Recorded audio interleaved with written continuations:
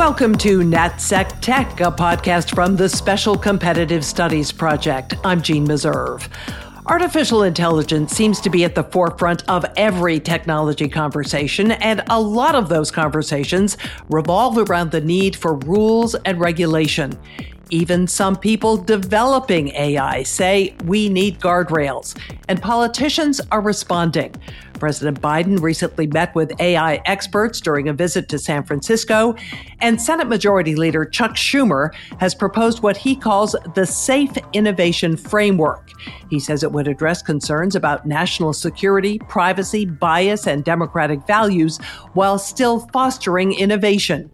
Schumer unveiled his proposal in a speech at the Center for Strategic and International Studies. The U.S. has always been a leader in innovating on the greatest technologies that shape the modern world. But if people think AI innovation is not done safely, if there are not adequate guardrails in place, it will stifle or even halt innovation altogether. So it is safe innovation we must seek. So how do we find that balance between innovation and regulation? We decided for this discussion to draw on the expertise of the Special Competitive Studies Project. With me today is Rama Iluru. She is SCSP's Senior Director for Society and Intellectual Property. She was previously Director of Research and Analysis for the National Security Commission on AI and an Administrative Patent Judge. Also with us, Jenny Keefe Singer, Senior Director of Government Affairs for SCSP. She worked in various roles within the U.S. Department of Commerce, including as Senior AI Policy Advisor for the National Institute of Standards and Technology, known as NIST. She has also worked on the Hill. Great to have you both with me. Thanks, Jean. It's good to be here. Good to be with you. The ecosystem for innovation in the U.S. has operated without many rules. In fact, I've read that this so-called permissionless innovation atmosphere is exactly what has allowed the tech sector to flourish and to thrive. Is it possible to continue to foster that kind of creativity within a system of rules and regulation? Absolutely. Actually, governance, and by governance, I mean regulatory mechanisms as well as non-regulatory mechanisms, can help with innovation, right? When we know that innovation is going to benefit society, that there are certain guardrails around the technology that protect us from harms, we'll be better able to feel comfortable. We'll feel more comfortable with the technology, we'll use it, we'll adopt it, and we'll run faster with our innovation because we know that technology is going to be for our benefit and that we do have the necessary protections to against potential harms. So SCSP has studied this issue of governance and has come up with 4 principles. I want to go through these with you if I can. The first one says govern AI use cases and outcomes by sector. Exactly what are you talking about? So sector regulators have experience and expertise within their sectors. They know what their risk thresholds are and how their sectors operate, and they have existing authorities to regulate.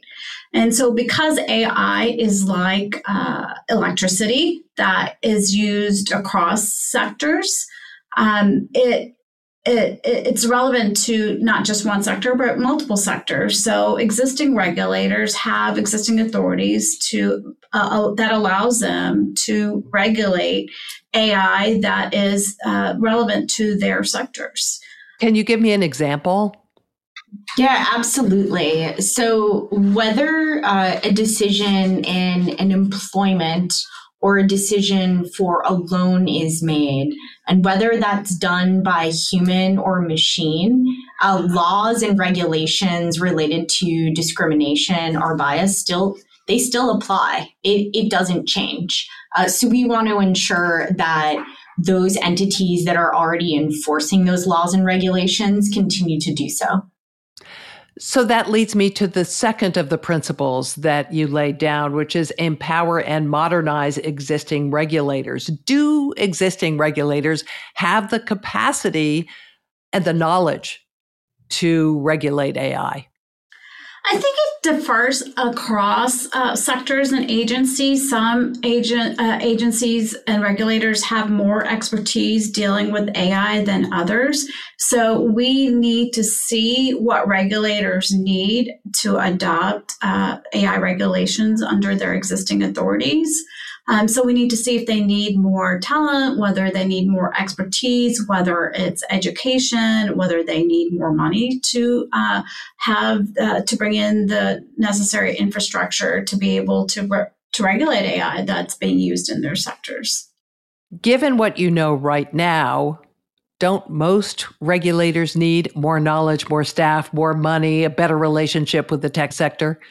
I think it really differs across agencies. For example, the FDA has a lot of experience regulating AI.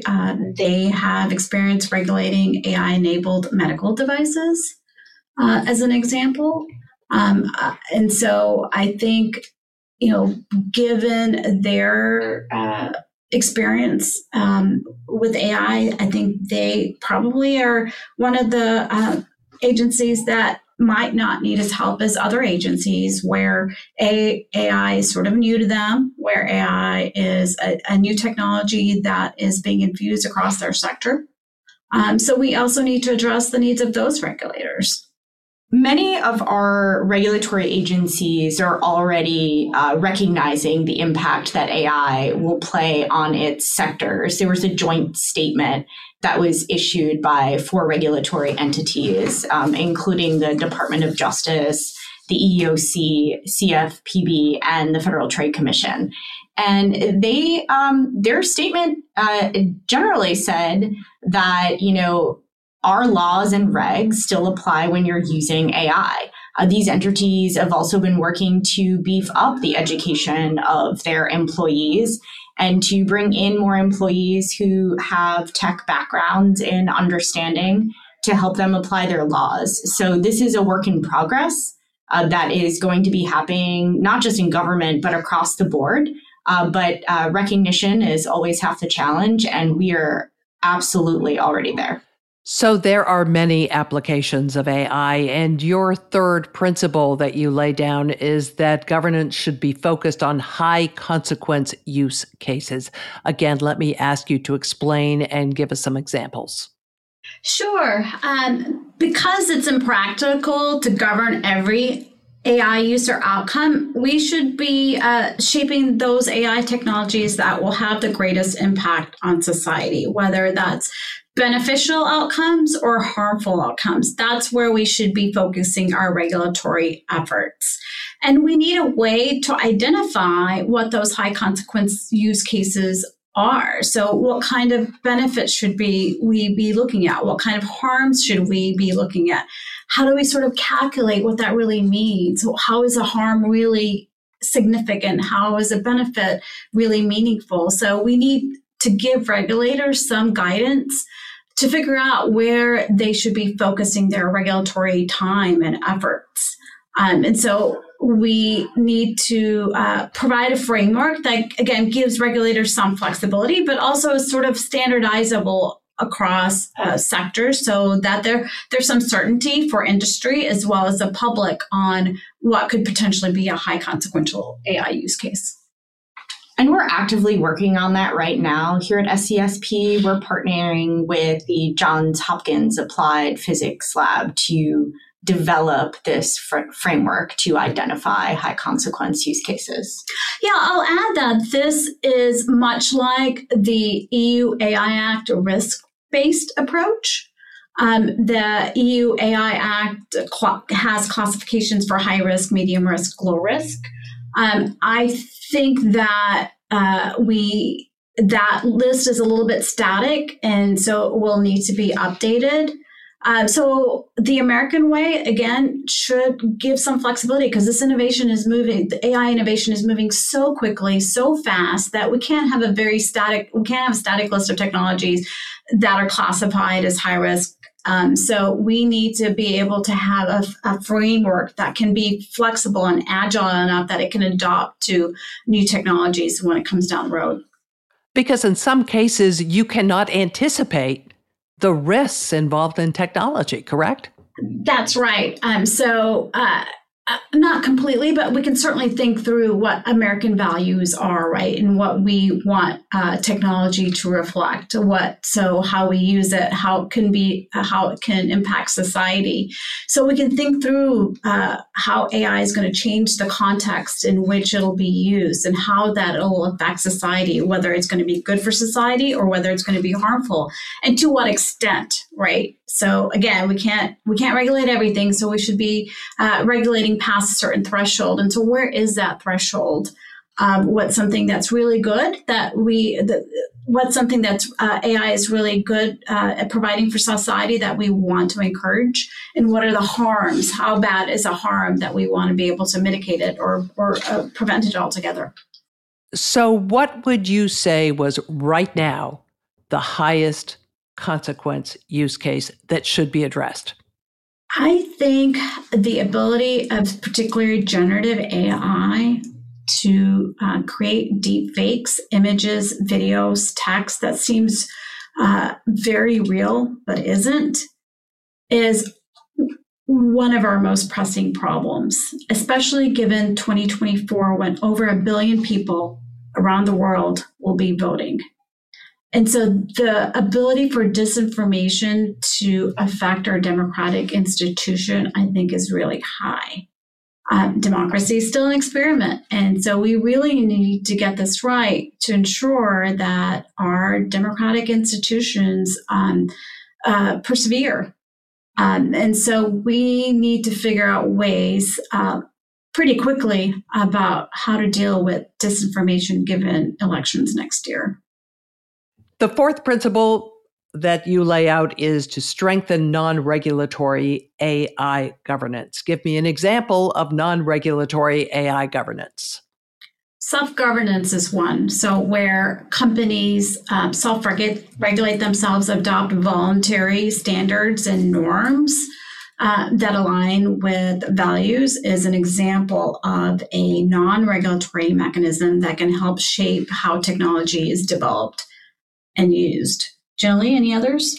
Sure. And I can give you a couple of examples of where this has worked fairly well. NIST developed a cybersecurity framework that has been widely adopted across sectors to address cybersecurity risks. They recently developed an AI risk management framework that I know sectors are quickly learning to adapt to. But this isn't just technology areas where self-governance has been used. It's used in the consumer product safety realm. Most consumer products do not have specific laws regulating how they're used. It's voluntary standards that govern how companies work in practice. So this has worked in other ways. It can work here too. But it doesn't always work. I'm thinking particularly of social media companies, for example. That's true. I think that is one of the areas where U.S. regulation didn't act quickly enough. So I think that there are ways to regulate content distribution platforms, like social media platforms. Senator Schumer put forward a framework for who, where, how, and protections. So we need more transparency on who is on these platforms posting content. Is it people? Is it chatbots? We need to know we need to know the source of the information. This is where content and provenance authenticity comes into play. We need some sort of marking on content to see where the source originated from. We also need to know a little bit about how these algorithms are working, how they are pushing information to you, how they're pushing information to me. What are the different algorithms and decisions that they're making and seeing and deciding what I see and what you see. And also certain protections. For example, these are really, AIs are really powerful tools. Should we be letting minors use these AI tools without some sort of protections?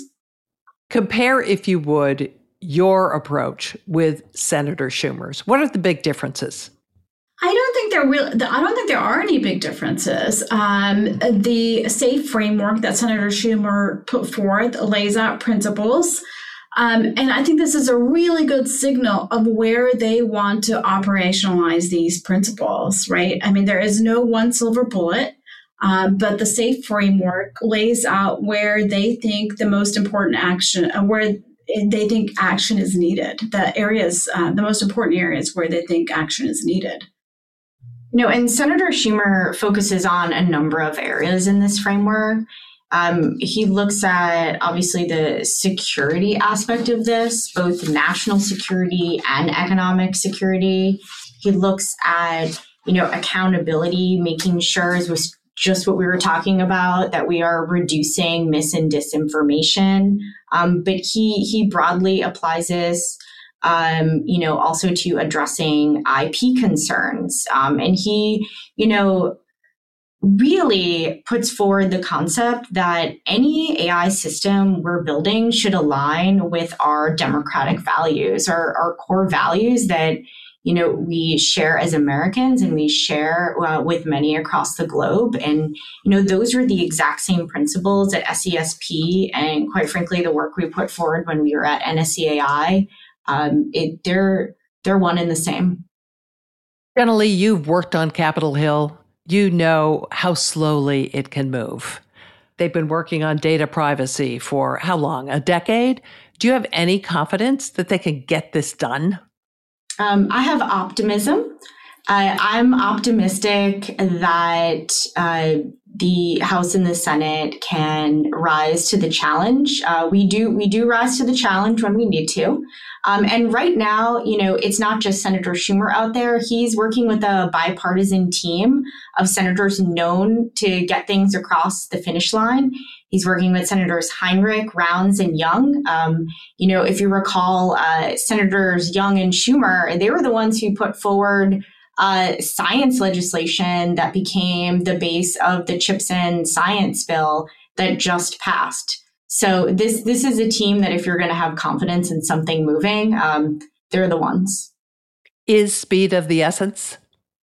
It is. Speed is definitely of the essence in certain areas. I think there are short-term goals that we need to address. And then there are longer-term challenges that we'll need to address. And some of those long-term challenges, we don't want to rush to regulate things too quickly if we don't know how it will impact the innovation ecosystem. So, focusing at, content distribution platforms right now, beefing up protections for minors, those are things we should do in the short term. So we're talking about what's happening in the United States, but obviously this is an international ecosystem. Do we need to harmonize what we're doing with what's happening elsewhere? Yeah, so we can't do this without our close partners and allies. We've talked about the importance of being international, being tech leaders internationally.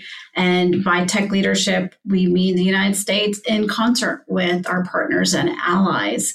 So to have that kind of collaboration, there cannot be inconsistencies, for example, with respect to data sharing, right? If we want our companies to have markets in Europe, and for Europe, for example, to have market access in the US, there needs to be some sort of threshold agreement around data privacy. And the principles we put forth for data privacy in the fall report, the mid-decade challenges to national competitiveness, those principles that we put forth aren't that far apart from the principles that we see in EU's GDPR, for example. So I think that we need to start in that middle ground. And even if we have differences in our implementations, that's okay, as long as we have those, we agree on certain principles around data privacy, as just one example. I have read and heard repeatedly that it's important that the U.S. shape international standards in this space. Will the rest of the world follow? Will the people who are not our allies comply with the rules that we set? I will say that we need an alternative to the techno-autocratic model of shaping AI and other technologies. And we need to show that you can have innovation with regulation, and that's better for society, right? And that's how we influence other state actors to adopt our model, is to say, look, you can have the benefits for your society and also protect them at the same time. I think one of the key pieces here is offering an alternative to technologies offered by companies that build their products with more autocratic ideals than democratic ideals. So nations who need to turn elsewhere for technology can pick what works best for them. And right now we're in a really great place on AI. The leading large language models, all with the exception of one, reside with companies from the United States. So we need to continue that march in the AI space and also expand that elsewhere. If we establish rules and regulations in the United States or in the West writ large, our companies have to operate within a certain framework. In other totalitarian countries, those rules, those guardrails do not exist. So do those companies have more freedom to innovate and to create the next best thing? Not necessarily. Right now, if you look to some more autocratic or totalitarian nations, they put requirements, particularly on AI and generative AI, that the United States and many of our allies and partners and friends never would put on generative AI. That is, controlling the output because they don't want their citizens to see the full breadth of information that is out there. So I do think there's a different way at looking at this. It's two very different approaches. Obviously, we support the American approach where you have guardrails. However, you have the freedom to innovate to the best of your ability. What are the consequences if the U.S. gets this wrong? I think there's really dire consequences. I mean, democracy is still an experiment. And so we need to make sure that we get this right, to make sure that our democratic institutions persevere through this technology. There's a lot to be gained from this technology for our societies, and also likewise harm. So we need to get that balance right, or making sure that our governance mechanisms harness those benefits for our society while also protecting us from those harms. It's got to be a hard job, though, isn't it? That's why we're working very hard at SCSP to come up with some recommendations for Congress as well as the administration. Thank you both for joining me here today. With me, Rama Iluru, who is SCSP Senior Director for Society and Intellectual Property, and Jenna-Lee Keefe-Singer, Senior Director of Government Affairs for SCSP. Thanks a lot for joining us. Thank you, Jean. Thank you so much. I'm Jean Meserve. Thanks so much for joining us. We hope you will again. Bye-bye.